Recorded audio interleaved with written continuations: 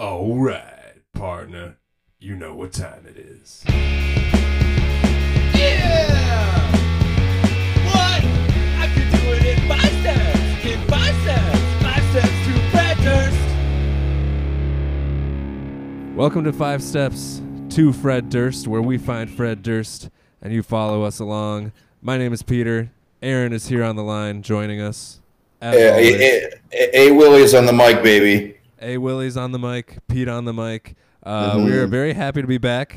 It's been it's been a bit of a hiatus. We went up has been down, left has been right. I've been very lost without my Fred Durst. Yeah, we've been. I was gonna say, I feel like we've gone almost as much between podcasts as like Limp Bizkit has between their last 2 album breaks. Nice transition, Aaron. Into our first topic. Yeah, we shoehorn here. We shoehorn straight into the album Limp Bizkit Still Sucks by Limp Bizkit. This album's release makes this a very, very special episode of this podcast. There's kind of the whole mini Limp revival. Yeah. I don't even know if it's a revival, but it's like, for a few weeks there, people were talking. There was some Limp course. There was Limp course for sure. There was some Limp course. Yeah. Did you watch the Lollapalooza performance? I did. I watched all of it live. It was so good. I thought it was pretty. Yeah. I didn't think Fred looked super engaged or whatever. But I was like, you know what, this is. And I'm sure some people who are more cynical or whatever, and maybe rightfully so, will say this is just kind of lame and they're just trying to, it's a bit, and it's all a publicity stunt or whatever. But I'm like, you know what?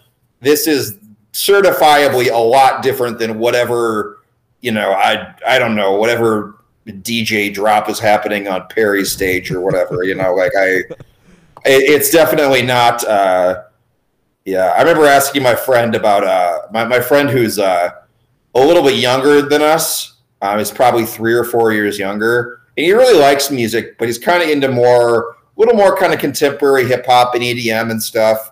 And I think I asked him, I'm like, yo, man, and he was at Lala. I was like, yo, man, you at Limp? He's like, what's Limp? No. I'm like, that's like, man, that's. There is a small generational divide.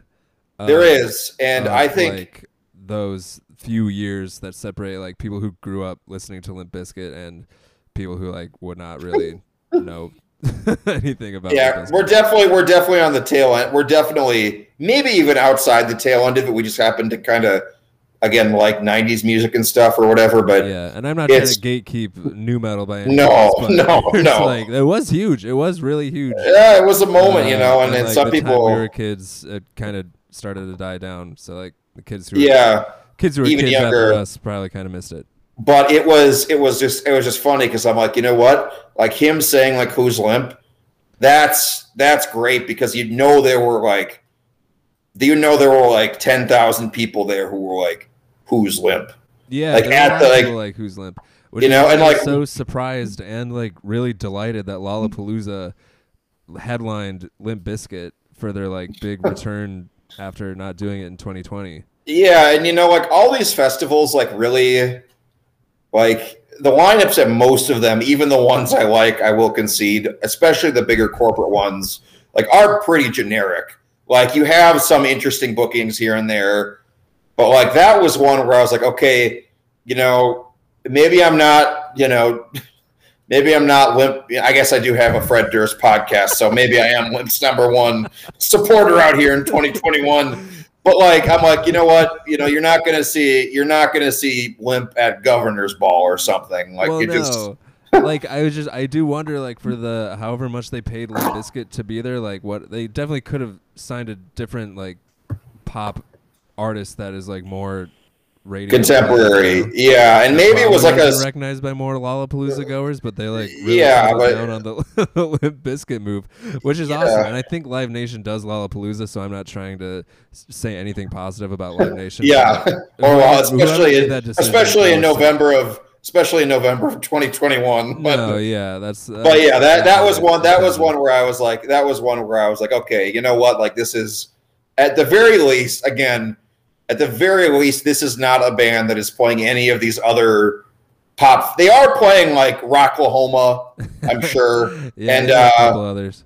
other stuff kind of more in the that was more kind of with their contemporaries, the kind of the Godsmack circuit, or whatever you call it. But yeah, it's cool. It's just funny to think that would be at kind of a mainstream festival. I thought the performance was really awesome. I got really like excited the entire time watching Fred Durst. Like, I don't know, because it was him. Like, he had to like appeal to like the new metal fans who came out specifically to see Limp Bizkit, and the like however many Lollapalooza goers that didn't know about Limp Bizkit, like you said. And I think it looked just very, very fun. And they could have played songs from their new album to like hype their new album, which I mean, I guess part of playing the show is hyping their new album regardless, but they literally just played straight bangers. Yeah, well, that's what they're gonna do. I mean, I feel like at a festival set, you're not. There's a little more broad. I mean, it's always a conversation. What kind of set does a band play for a kind of a mainstream festival? I mean, having obviously followed jam bands forever, it's like when anytime like Fish plays like Bonnaroo or something, it's like, oh, are they gonna like do something for like to bring new people in? And the answer is always no. They're just gonna do whatever they want. But there is this idea that sometimes at festivals, bands that come from more niche scenes, like new metal per se or whatever, would, do a more populous thing, to kind of reach more, maybe new fans. But yeah, I do kind of feel bad when a band's like touring, obviously for a new album, and they just put however many hours, months into it, and no one wants to hear it. Like, people get kind of like bummed when they say, here's a new song. Yeah. Just keep like repeating, hey, play that old song. Yeah, I mean, you gotta I'm of the mind where it's like some people are, play the hits. It's like and again, maybe it's because I came up with bands who kind of actively, kind of, whether it be grunge or again, jam or whatever, like, or I don't know, like this idea, especially in a lot of 90s music and bands, like Radiohead, obviously, where it's like, no, we're just going to do what we want, and it's artistic, and you will respect it, and it's like you do. If it's like, and it's, I like it. I guess I'm just saying I like it when artists kind of don't care, but you do have to have like some like crowd pleasing element generally. Yeah, that's like a mix of all of it for sure. And then the new songs that no one wants to hear at first in a couple years may be the songs that everyone wants to hear. Yeah, I don't know. I don't know if a Limp Bizkit album, 25 years in, I don't know if I do want to hear Dad Vibes played at a Limp Bizkit festival. I wonder though. You might be. I'm not saying you're even in the minority to say anything about Dad Vibes, because I don't think I heard Dad Vibes. I don't know. Dad Vibes is good. It's like I think it's more like even if it's like there's like bands like late period albums. It's like even like good late period albums. There's always like that contingent of people who just want you to like shut up and play the hits. Yeah. Because like they stop. It's gotta be boring for the band too. Like how many? Yeah, it's like you playing the same set list for 30 years. I will say play this dumb casino or something. Yeah, the second time I saw Red Hot Chili Peppers, the first time was at Lollapalooza, so it obviously was all the hits, and it was like, really just kind of like shocking how many hits they have. Like every they have incredibly popular. Yeah. But when they came to Minnesota, it was I think their sound engineer's last show with them, or something significant for someone that works with them closely, and so they just played I think songs that they wanted to play, and so like people were upset. Because some people had waited for however long to see the Chili Peppers. Yeah. Love all these songs that they didn't play. I mean, they played like really strange songs. Yeah, I saw them. They had a really great time. Like, perhaps more fun than at Lollapalooza playing all the hits, because they were playing for their whatever Broski was like leaving them on tour and like just having a very good time with it. So that was kind of cool to see too. I mean, they're also just a band that has fun, but more than, I don't know, as much as I love Radiohead, like Radiohead I would not describe as a band that has fun. No, no. Yeah, I remember when I saw the Chili Peppers, and I know we're kind of on a tangent here, but I remember they played a few deep cuts where I was like, I remember they played like Aeroplane, and Yeah, like, that's a great song. yeah, I'm like that's a really great song, and like one I just genuinely did not expect to ever hear live. No, And I don't definitely know. not. I feel like it's more like you're more likely to hear that than maybe some other songs kind of from that era, because it seems like it wasn't, maybe it wasn't quite their peak. It's more just a weird doing drugs and hanging out in the studio with George Clinton kind of Yeah, era. that album does get like overlooked quite a bit, but I mean, It does. The diehard Chili Pepper people always Oh, sure, yeah. really love it. Yeah, but I was like, I just didn't expect, especially at like a big, again, like a festival thing like that, to hear that song. But yeah, it's always cool to hear, deep cuts, ones for the real heads. But if you're a limp, if you're a limp at Lollapalooza, you're playing for a lot of people who just don't know. Yeah, They might not have heard Break Stuff, even though that's probably sold, 4 million copies or something. they 4 million opened with singles. Break Stuff. That was They like, did, the yeah. coolest thing ever. That was a serious, powerful power move. And we can continue to this new album, but my Chili Peppers anecdote when we saw them at the XL Energy Center, Josh Klinghoffer played a guitar cover of Answer R.I.P. R.I.P. Josh. Yeah, sorry, Josh. Did you hear about his fallback gig? Did you hear my anecdote? I'm going to listen to your anecdote. Well, yeah. Well, what's your anecdote? He played Answering Machine by the Replacements. Oh, that's cool. Guitar solo. That's cool. So I thought that was very cool. Yeah, he's Now you can share your anecdote. No, it's funny. It's funny. His fallback gig is. I guess he's now like the second or third guitarist in Pearl Jam. Oh, really? I did not know that. You move from like one of 5 bands that can like play stadiums to like one of the other 5 bands that can play stadiums. That's just. Oh, good for him. Yeah, He's that's. been on quite a ride. Yeah, but that man, I don't know. Yeah. Limp Anyways. Bizkit's new album, Mhm. Limp Bizkit Still Sucks. You said you didn't hear every song, but what did you think from the general Yeah. hearing what you heard? Yeah, I mean, what I noticed, it was like, I don't know. I mean, Fred is just gonna Fred, and Yeah. that's that. If you liked it, back in the day, probably gonna hit some of the same notes. Definitely not tasteful.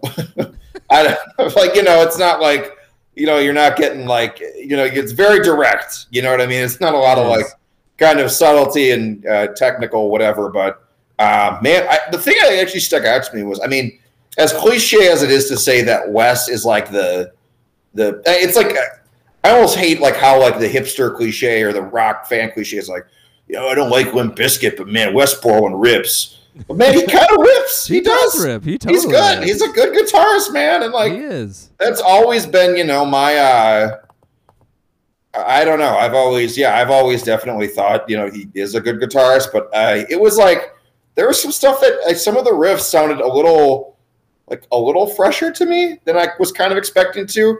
I mean, again, sometimes you get like rock bands that are like this deep into their career, and it's like, again, it just seems like kind of recycled stuff. And I'm not saying there isn't any of that here, but it's like, it was a little like, especially I thought Wes was a little more visceral at points than I was kind of expecting. I think you can tell that the dude like really is interested in playing the guitar and has maintained his like creativity. Even though his like band hasn't been putting out super creative albums every however long. I thought it was really good too, actually. But I mean that sense of humor and self-awareness from a band like Limp Bizkit is really funny. I mean, it's wasn't kind a of bad like album. It wasn't like the album was just put out for the sake of like Limp Bizkit making an album. I feel like they definitely put their creativity and effort into it, while also like making the joke of like, haha, Limp Bizkit still sucks. We made a new album, even though like we kind of no one talked about us for like however long. Yeah, it's I don't know. It's like, is Fred better like self-aware, or does that like, not that he, like I said, his Fredness is still like on display, it seems like, but I think I think he knows what people like about him, which is like he knows what people like about him and what people don't like about him, and he like embraces both of those in his self-awareness, I feel. Yeah, I mean, but at the same time, I'm still like, okay, this is still like, again, it's like it's Fred Durst, you know. I don't know, but like I thought it was awesome. I am it feels more like, yeah, of a Fred fan than I ever have been, and I've Okay. always been a big Fred fan. it's it does seem like I said a little more kind of self-aware, and I don't know, and I'll have to listen to it more to develop a more kind of informed opinion Yeah, on it. But like, there's definitely some people where I'm like, I kind of, but it also is like, you know, he's like 50 now. It's like. I would hope he's more self-aware. I hope I'm more self-aware at 50 than I was at 25 or whatever. yeah, you know, for sure. He's a I mature guy. I certainly hope I am more mature at 50 than Fred Durst was at 25. You know? Like, Yeah, I hope so too, Aaron. I do. yeah. I think he's yeah. I think seeing the Lollapalooza performance. I watched that performance just in the couple weeks before the album came out, and like watching that performance and then listening to the album, I felt like they definitely had the same attitude in both, and I think that was a pretty awesome move to like have the old Limp fans watch their like comeback Lollapalooza performance and then be blessed with a new album shortly after. They kind of kept the energy going and their momentum, similar to opening with break stuff and then playing straight bangers through the Lollapalooza set. They just kept the energy level high and like kept that Limp Bizkit momentum going. You know, I wonder. You know, I'm like, the reunion tour circuit is not what it once was 5 or 6 or 10 years ago. I think in 2014 I saw the Outkast reunion. Yeah, right around the same time as the Replacements reunion. Yeah, probably more. And that was like kind of the tail end of like, you know, like the, you know, band, you know, big reunion headline tour, play the festivals, whatever. And I guess Rage is doing it finally next year, knock on wood. But yeah, I'm like, you know, I saw that like Swedish House Mafia is headlining Coachella. And I'm like, if Swedish House Mafia, like, if there's nostalgia for that, you know what? There has to be a groundswell somewhere for something in this vein. I don't know. For sure. Something that was just. Missy told me that new metal's coming back the other day. I said that it never left, but there's more hype for it now than I've seen in a while. So there's definitely like, I feel like there's definitely bands and like artists that like kind of there's definitely like completely unironically, like there are a lot of people that like draw from it, you know, like aesthetically and sonically, like as much as it is like a punching bag for like just dumb elitist hipsters like me, you know, like they can't deny. I mean, I don't know. Even if it's not like it came at the tail end of like a lot of creative new types of rock music that people really liked.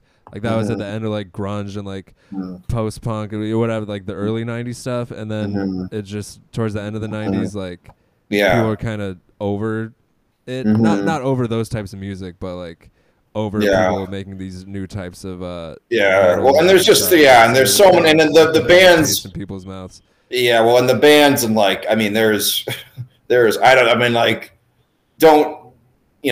tell me, I don't know, don't tell me, you know, Mudvayne is Soundgarden or something, you know, like it, you know, there is a lot of very dumb new metal, but I'm saying like the more, especially like I remember like there's that Linkin Park reissue last year for whatever their first album was. Yeah, and that's like in the midst of like that type of music and would fall into the broader new metal category. Yeah, it's like even if that's not, you know, new metal in the strictest sense, it's like that sold like 20 million records. You can't tell me that like nobody listened to that and like.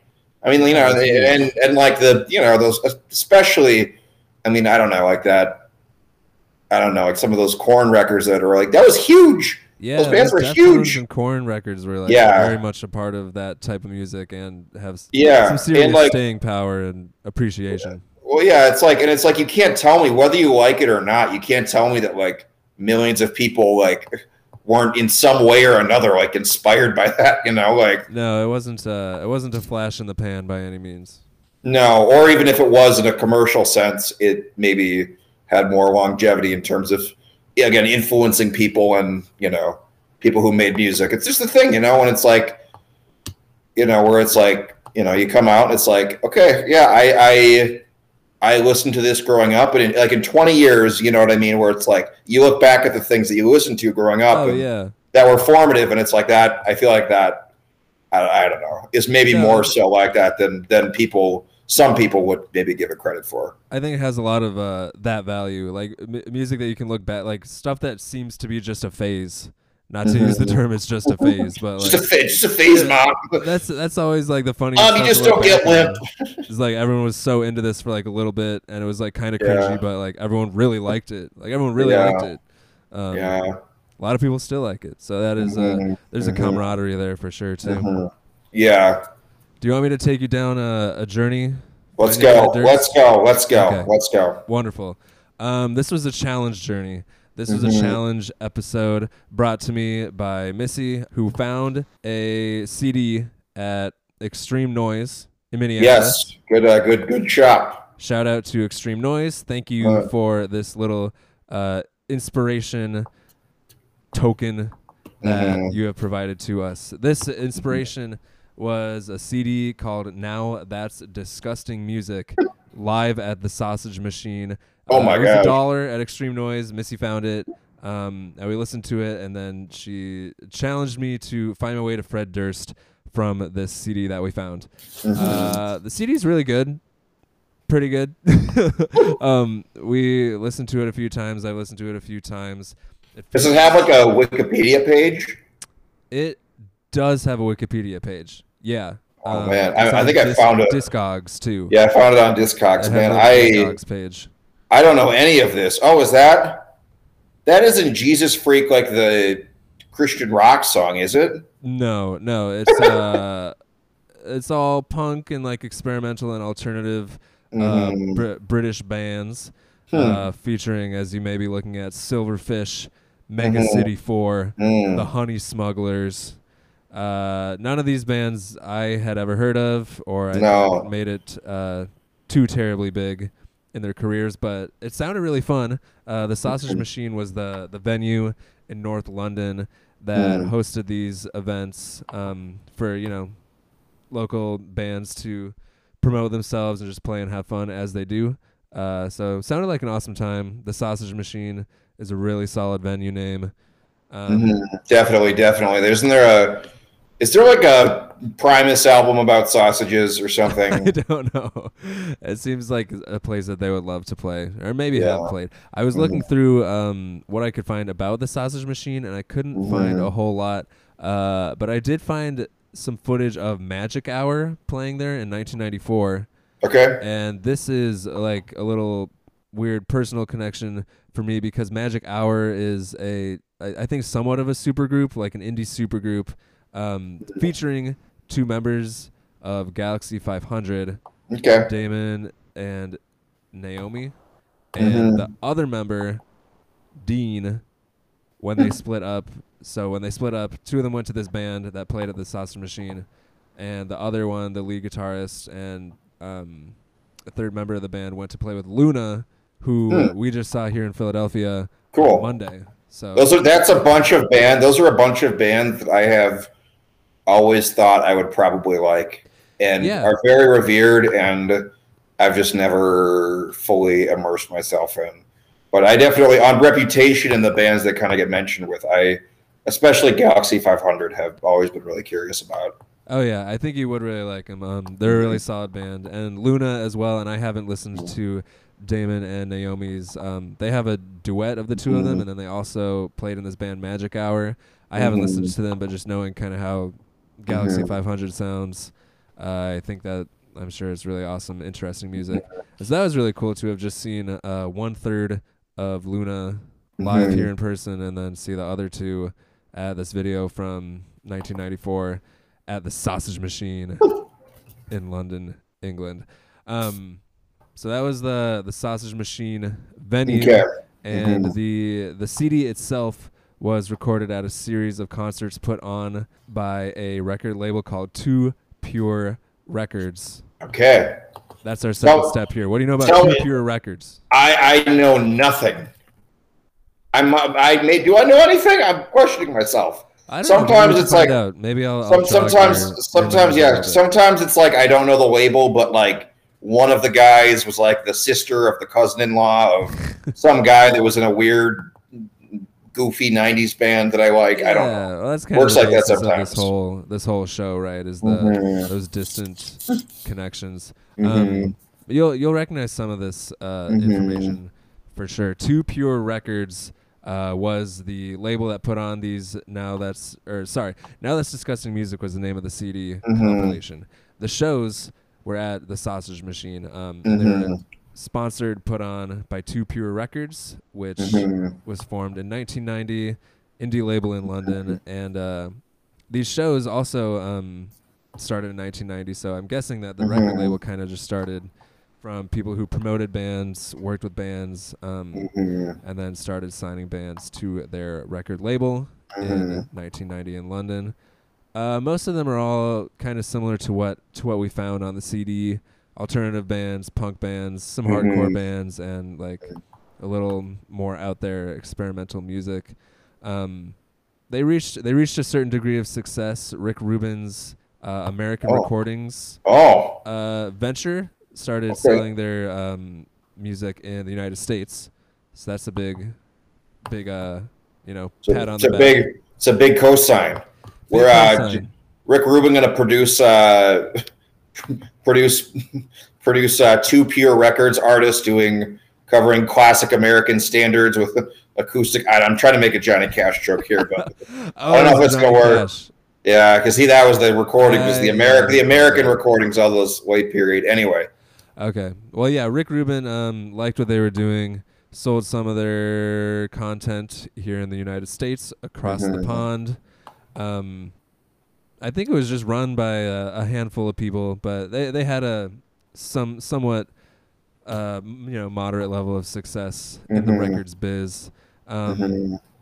They signed the bands I recognized were McCluskey. Yes, heard of them, but they are a band that I've definitely heard of, definitely listened to, and could tell you nothing about or what they sound like. They're good. I got into them during whatever old hardcore band phase I've gone through. And they are really solid. Stereolab was also on their roster. Cool. Yep, Very cool. That's really cool. The Fear of Men and Leica, who I haven't listened to a ton of, but I know Leica has toured with Radiohead. Fear of Men has done something.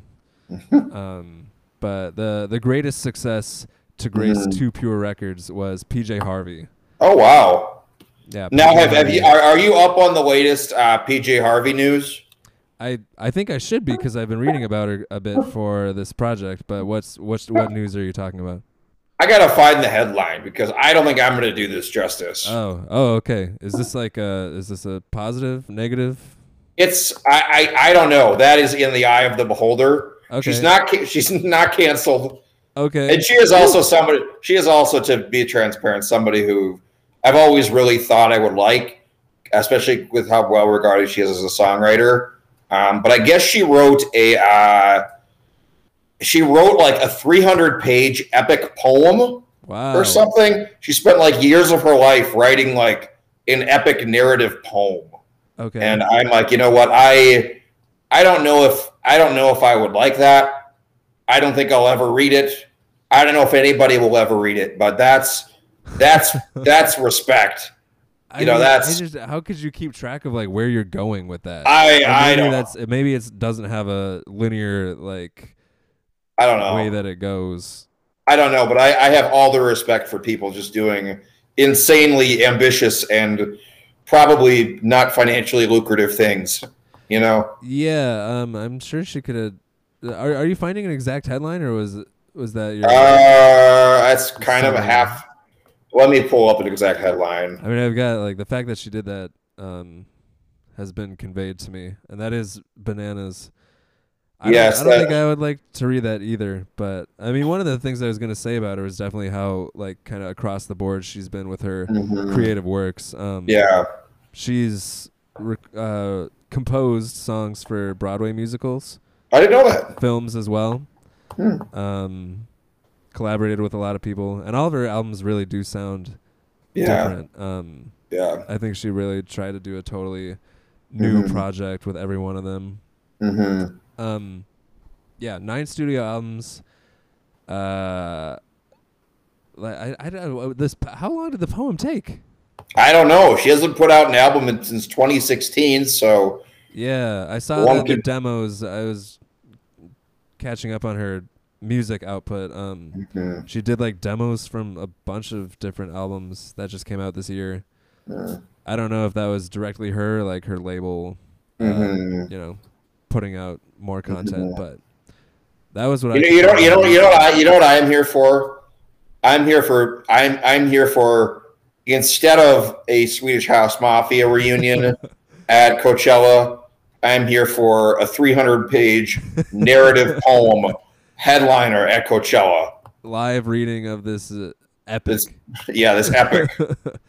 You know, that's kind of funny because her first album reminds me of Cat Power quite a bit, which is what I was going to say, which is obviously a very good thing because I'm a big Cat Power fan. Yeah. And one of Cat Power's first like live performances was her repeating the word no on stage for like a really long period of time. So that could be like the opener for the 300-page poem at Coachella. Yeah, I think it'd be interesting to see how long like the bros, you know, stick with it. I remember seeing two things. One was like I remember at Bonnaroo a few years ago when I was seeing John Prine, there were these people who just walked out within the first song. Oh, like, wow. And like literally, sad. Poor John. I know. Literally, we were better off without him. Everybody was better without him. But like, for sure. I literally heard him say, "Man, what's this? This sucks." And they walked over to like Odessa or whatever, and get whatever like EDM, you know, tank top neon stuff. But I also saw a great post on social media where the other day, and I do apologize for rambling. That's okay. There was this musician that I follow. I can't remember what band. He's in some band, and he was posting like he posted this picture. He was like, "Greatest day on the internet." It happened like 10 years ago today, and it was this picture of like Skrillex posting like this really beautiful like Aphex Twin song like on his Facebook page or something, and saying like, "Oh man, this is like my favorite song of all time." And then like all the comments are people like, I was just waiting for it to drop. Yeah, it doesn't have enough wubs. I know, like no wubs for the. Like, is this a joke? Where are the drops? I really like Skrillex. I really appreciate Skrillex. I think I appreciate maybe the idea of it. I don't know if it's ever landed, but anyway, we're at Aphex Twin too. Always. Yes, we're at Cat Power. We don't need. No drops in a PJ Harvey album, I would bet. No, not that I've heard. That's our step number 3. We're about halfway to Fred Durst here. Like wow. I said, PJ Harvey, very, very diverse collection of music and accomplishments within her career. Like really taking different steps and approaches to every album. But her first one was called Dry, and that was released on Too Pure. In the UK, I think everywhere else in the world was distributed by Island Records, which I think she's that's a bigger imprint. Yeah, they're in cahoots in some way. But Too Pure was her London-based label that released her first album, which I believe was their biggest hit. This record company we were just talking about. You have to imagine it was based on like I feel like all those other like I don't know like Galaxy 500 and McCluskey and stuff. It's like these bands that were like probably just amazing, but like made like 2 albums max and then just like checked out and like nobody, you know, weren't necessarily didn't stay. Yeah, or didn't really stay around long enough to see their influence or their popularity. You know, PJ Harvey definitely stuck around, made a pretty huge impact, and the biggest song on this album that really kind of put Too Pure Records on the map and PJ Harvey on the map was a song called Sheila Nagig. Have you heard Sheila Nagig? I haven't. I gotta listen to this record. It's a very anthemic, 1992 early-ish grunge song that PJ was, I think the 6th track on this record. And it was, I think she put it out as a single. It was a big hit, and the lyrics are really about kind of this, like, her being objectified and looked at just like for like what her body looks like as a female by the male gaze. There's a lot of, it's pretty figurative lyrics, but those are the general themes of it. And one of the lyrics that she includes, she talks about her childbearing hips and like, get that man off of me. And the end of the song, she repeats, he said, please take those dirty pillows away from me. That's one of her repeated lines, is the line of the dirty pillows. And this line in the song Sheila Nagig by PJ Harvey takes us further in our journey to Fred Durst, because the line about the dirty pillows, PJ Harvey saying, please take those dirty pillows away from me, is a reference to the movie Carrie from 1976. Have you seen this movie? No, is that Stephen King? It is Stephen King. Yes, that's important. That's important. That's an important piece of information. I have read more Stephen King than probably any other, like, certainly any like horror thriller authors. Yeah, I went through a phase where I really read a lot of them, but there's so many. It's like you can never get to all of them. Okay, that's good to know that you've read a lot of Stephen King. Have you have not read Carrie though, right? I have not read Carrie. I don't think. Okay, Carrie was well, I don't know exactly when the book came out, but the movie came out in 1976. From what I understand, it's about it's a horror movie involving a prom experience. And the line that inspired PJ was, I think the kid wants to go to the prom. She puts on the prom dress, and the mom says, like, honey, everyone could see your dirty pillows. Everybody will see your dirty pillows at the prom. Wow. And this is a very, very discouraging the prom dress that the kid has picked. Conservative, worried mother in the movie. I don't know who ends up being the like antagonist, like horrifying person, but might have been one of them. But that's where the line came from. So PJ kind of repurposed it as, the mom telling the kid to not have people looking at her body or have her body looking a certain way back in 1976, and then appeared in the 1992 PJ Harvey anthem. That's going back. That's a nice kind of building. This is some kind of, I don't know. Like, I feel like usually when we've done these, we've kind of been more in like the late 90s and contemporary stuff. It's cool to kind of go back, and connect these kind of other dots to things that are a little bit maybe more obscure or less familiar, or just that happened prior to. Not that Carrie or Stephen King is super obscure, but just something that's, again, a little bit of a different generational reference point. Yeah, it is cool to kind of bounce back and forth in time. To continue bouncing forward in time from 1976, one of the supporting actors in Carrie, the Stephen King novel adaptation, was John Travolta. Oh my gosh! Yeah. I don't know where you're going with this. I gotta stop you right there and shout out my cousin who was in a high school, his high school play. He was the lead in a performance of Grease, and that was interesting. Was he John Travolta?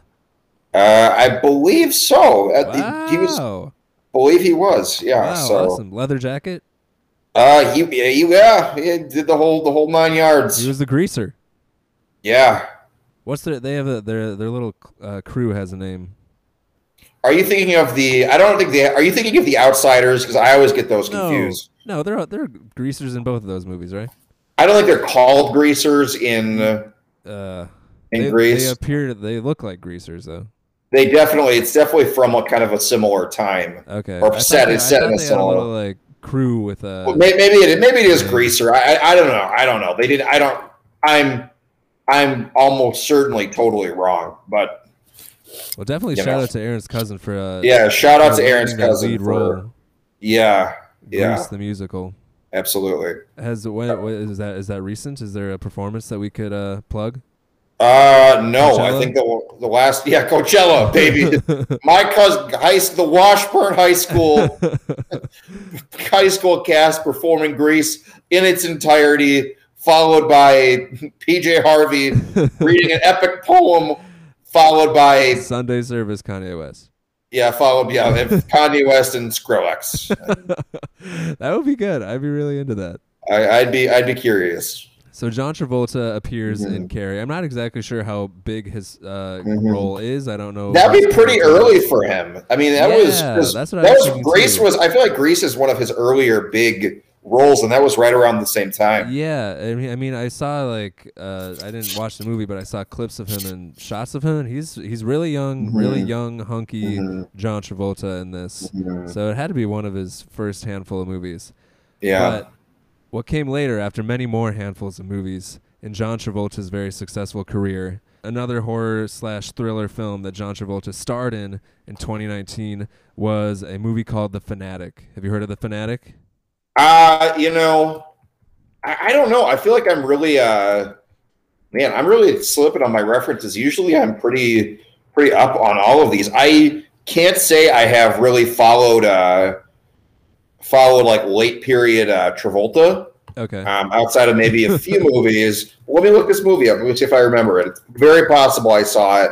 Well, okay. Here, hold on before you look it up. I'm going to inform you of a couple details about this movie. It was a 2019 film, horror thriller film. It's a stalker film. It's much like Stan by Eminem. Yeah. A song with a famous celebrity and a main character who really desperately wants to meet them, and the celebrity doesn't have the time of day, can't be bothered by this obsessed fan.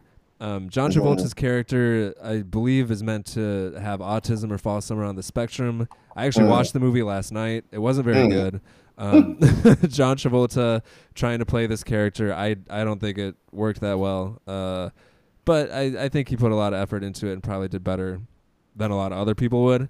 But he's essentially an obsessed fan, stalking, obsessing over the celebrity who denied him a signature and very much upset him. The director of this movie, of course, was Fred Durst.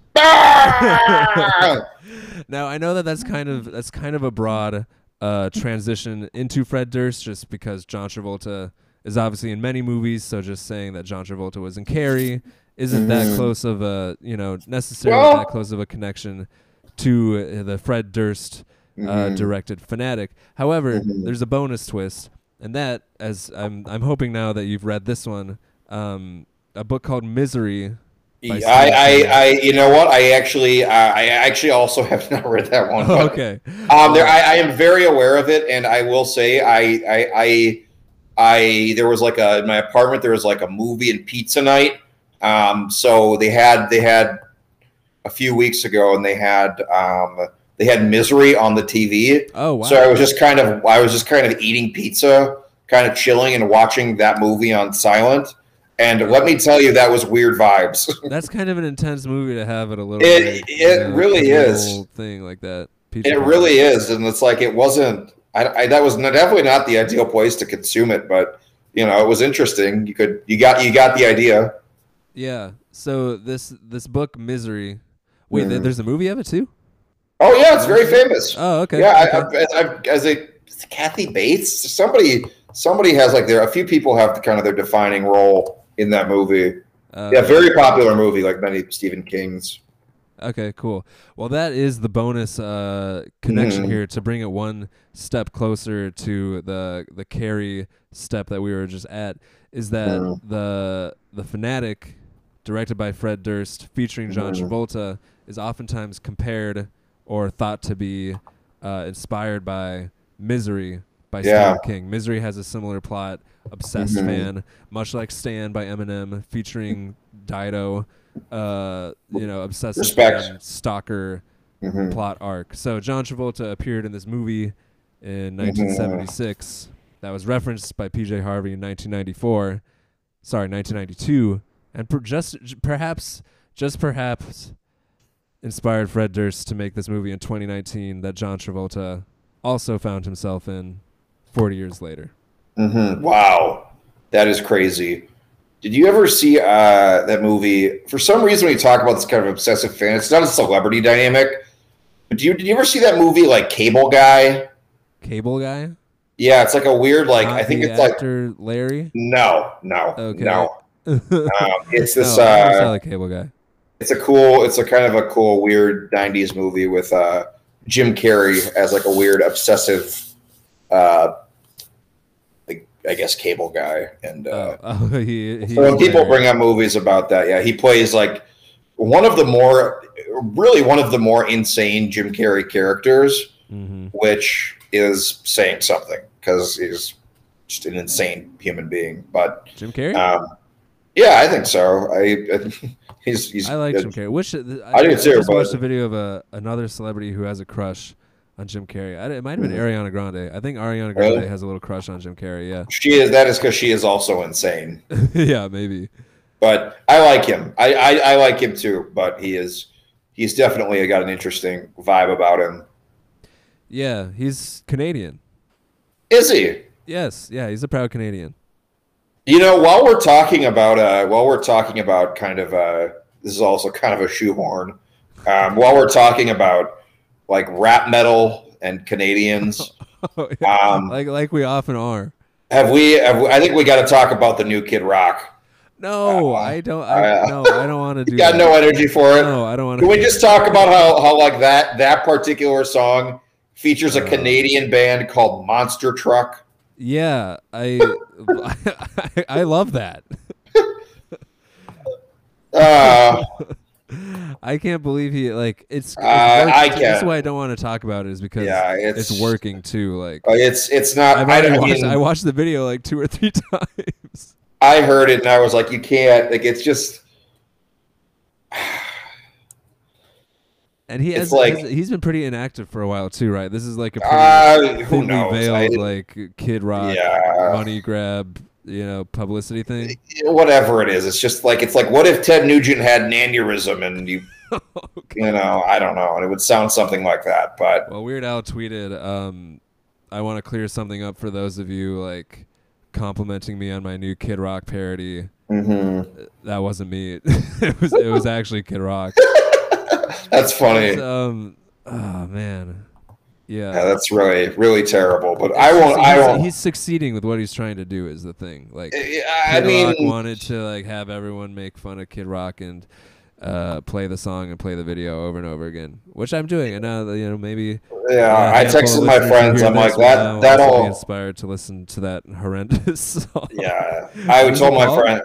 Oh, I don't remember, but I texted my friends. I'm like, this is that band. Like, congratulations, Monster Truck. You just scored yourself an opening slot at the Crow Wing Brainerd County Fair for the next 40 years. Like, why is he featuring this band? Doesn't he have his own band? I mean.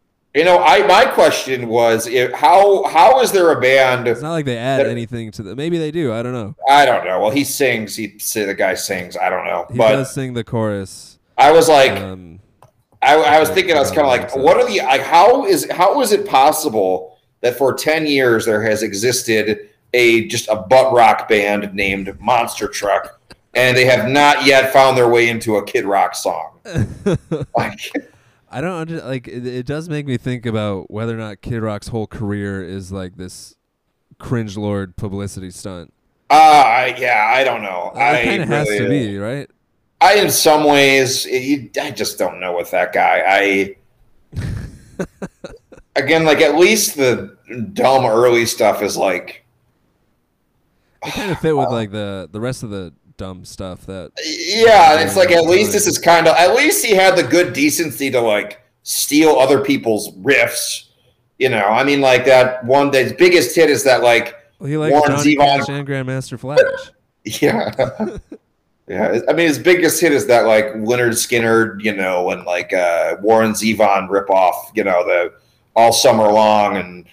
But and his other one other song is like just like that, just Metallica riff, and it's like okay, At least you had that, he like, starts screaming in the middle of it. yeah, During the Kid Rock breakdown freak out. yeah. Top 10 Kid Rock freakouts. Oh my gosh, that, yeah. I'm glad I Yeah. don't remember the name of the song, just so that like maybe I maybe remember. someone who hears this won't be able to find it and Yeah, won't yeah, provide any ad money to Kid Rock. But yeah. he had he has his own honky tonk in Nashville. Yeah, I hear they just got in a bunch of trouble for breaking every COVID violation. Like, Well, dude, you can't tell him what to do. That was like the whole thesis of the yeah, song. You can't tell him what to do. no, I know. I'm aware of Kid Rock's honky tonk, and I will not be patronizing it if and when I ever am around it. I didn't know it existed. I visited Nashville for the first time a couple months ago, and I did want to go in because like, what is it like in there? I imagine it's just like a. I want to say like a beer commercial or something. Well, the Just video like- is a beer's commercial. it's just like a Coors Light. It's just like a truck nut, you know, like the embodiment of like a truck nut and like American flag decal. Do they only play Kid Rock? Do you think, or maybe his playlist? So Johnny Cash and Grandmaster Flash. Yeah, I know, right? I wonder if they just play like, I don't know, like it just Kid Rock and Ted Nugent. I don't know. It has to be. Do they hang out? I would not be surprised. He might also be from Your Michigan. deep sigh. He might also be from Michigan. We got to look this up. Kid Rock We got to is look from this up. Michigan. Kid Rock is. I Are want you to see if saying Ted Nugent is as well. Yeah, Kid Rock is definitely from Well, the Dirty D. Oh my God, he was born in Redford, Michigan. Ted Nugent. Ted Why do Nugent. I know that? Uh, Why do I know where Ted Nugent and Kid Rock are from? What did I do to deserve this? But yeah, I don't know. We can talk about that another time. yeah, I guess that is relevant because that fell into the like really horrendous category of new metal at that time. I mean, yeah, early works. yeah, and at least that was like a different spin on it, like kind of a different spin on it, maybe. I mean, a different Like a white horror. trash. Like, again, it's like it's not like it's good, but again, it's at least it's not like, I don't know, like Creed or what, post grunge, whatever. You know, like it's not. It's obviously he has some level of self-awareness for sure. Kid Rock. Yeah, I don't think he does at this point. I think so. whatever self-awareness may have been there at one point is long evaporated. But it Making a song just as horrendous as the one he just made is I- just him like acknowledging how horrendous his whole. I don't think thing so. is. It's not. It's definitely not tongue in cheek. It's again. It's like I don't know. Yeah. It's just it's I remember the self-parody. First time I ever heard of Kid Rock in my whole life, because his name was in the newspaper, and I was really little, so like I just knew that I liked rock music. I was like, rock is cool, you know. He's rock, but it's a kid. Yeah, and I said, yeah, I thought it was like rock for kids, and I was like, I'm a kid, and I like asked my dad about it. And kids my pop. dad says, oh, he sucks, and he was right. Yeah, They yeah. played him on 93X every now and then, so then Yeah. when I was a little older, I thought maybe he might be cool because. Did you know that first album went 11 times platinum? That album went diamond. And granted, that was when the cowboy? I think that was on the first one. That was Devil Without a Cause. I can't remember if Cowboy was. I imagine I Cowboy. can see his like little side profile on that album. Yeah, that With the opened big with stem. that opened with Bowie Taba and Cowboy. So That song was a banger. Bawa to da ba. yeah, if it's a shame that his politics and general vibe are so bad, because that is truly a very fun intro to a song. But yeah, yeah.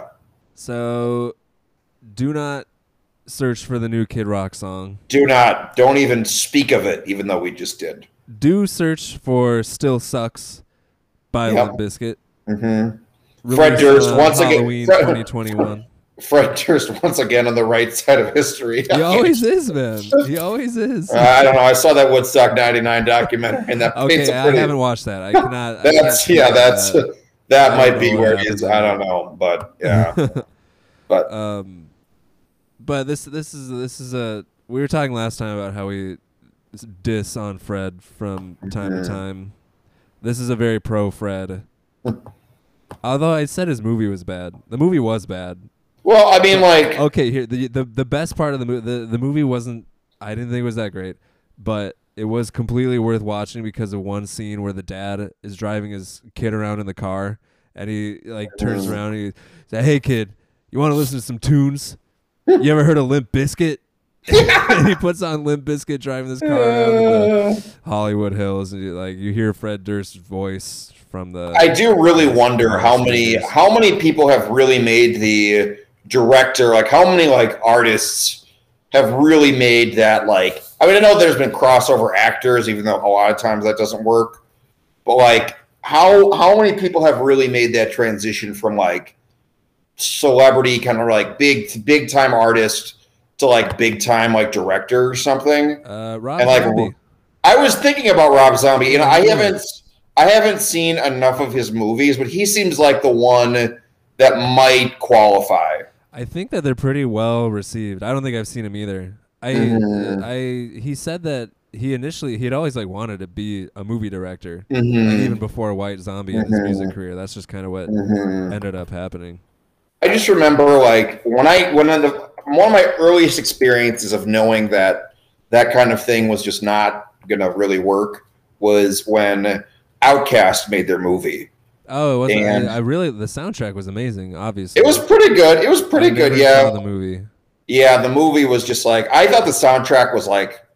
I mean, I don't know. Like it's not. Wild. Yeah, it's not like a classic. It's not, whatever, a Clemini or Stankonia or something, obviously. But like, yeah, there's definitely like good songs on it. But like, I think whenever I downloaded the Outkast discography on the Pirate Bay, I didn't know it was the soundtrack. Yeah, it's funny. So I thought it was another album, and it did strike me as like this is strange because this doesn't sound like an Outkast album. But I thought it was awesome though. I love some of those songs.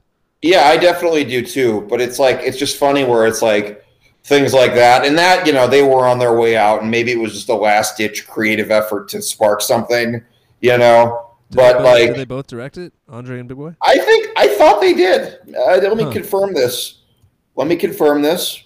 That is interesting. Like I wonder. I mean, having musical chemistry, I don't think would necessarily lead to having movie directors. Because like that's the main thing, right? Where it's like they're completely. I definitely get like you're an artistic type. You probably, I'm sure they love movies. I'm sure Three Stacks like has, I'd love to chat him up about movies. I mean, I'd love to chat him up. I'm pretty confident that guy can do anything. I am too, but making a movie is hard, and like it's like I just think that like they're mostly making a crazy awesome album and making a crazy awesome movie are somewhat distinct. And he made a TV show also. Do you know Andre? that show? A kids show. I don't know if he directed it or produced it, but he for sure had like an Andre 3000 music class like cartoon. Yeah, and he made the theme song for it too, I think. Interesting. Well, so he's been around the block. Yeah, I guess my general point though was that like definitely very creative fellow, but definitely like I feel like there's been a lot of slip ups as far as musicians trying to like make major movies, Yeah. And in my head I just thought like, man, not that like I have any reason to believe that like Outkast is like again as like people like would make a great movie, but I'm like, you know what, man, those guys are my heroes. Their discography is until the end, mostly impeccable. If they can't do it, I don't know who can. Maybe Rob Zombie. I don't know, but I would trust Outkast more than a lot of acts. But yeah, Class of 3000, created by Andre 3000. I think I remember that. I think I remember that show. Awesome. I might have to go back and watch every episode. Yeah, I hope it's available somewhere. Andre's only demand was that the show must be set in Atlanta. Thank you, Andre. Okay, that's actually. I'm sorry, jog my brain. You know what? you know what? Donald Glover, man. I don't know. Well, he was also actor turned Yeah. musical. Yes, but he is one of the people who has undoubtedly done both very successfully. Yeah, I don't know if I would say I actually even like his music necessarily, but very successful for sure. Mm-hmm. Yeah, that movie or that show, Atlanta, I really like the first few seasons of. Anyways, but yeah, so that was a pretty direct memory jog. Mm-hmm. Yeah, literally, you just said Atlanta. Andre loves Atlanta.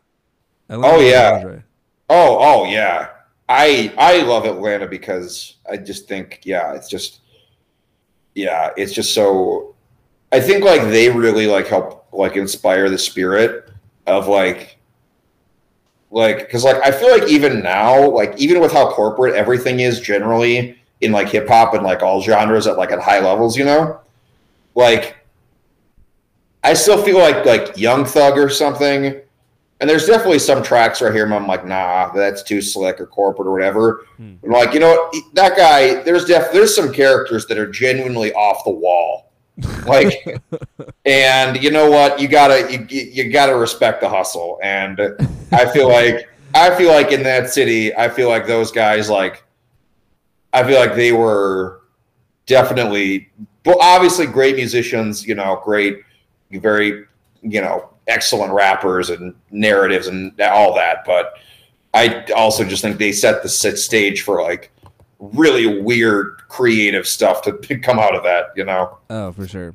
I think they're so good at like every part of like what makes hip hop good, Yeah. Bangers, slow songs, like, funny songs, sad songs, you want to call it, like funny, everything, all encompassing. And they are the first thing I associate Atlanta with for sure. So if that's any indication of what the rest of the place is like, probably pretty awesome. Yeah. We've been rambling for quite a long time. We have really been rambling here. We can send you off by saying thank you, Fred. Thank you, PJ. Thank you, John Travolta. Thank you, John Travolta. Thank you, Andre. That's my Mount. That's pretty much my. That's pretty much my Mount Rushmore right there.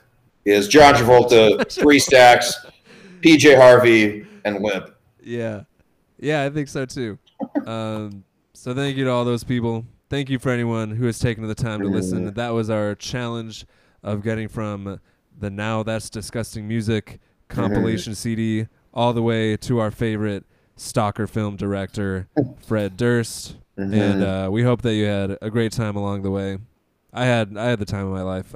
This is the time of my life. Thanks for listening. Thank you.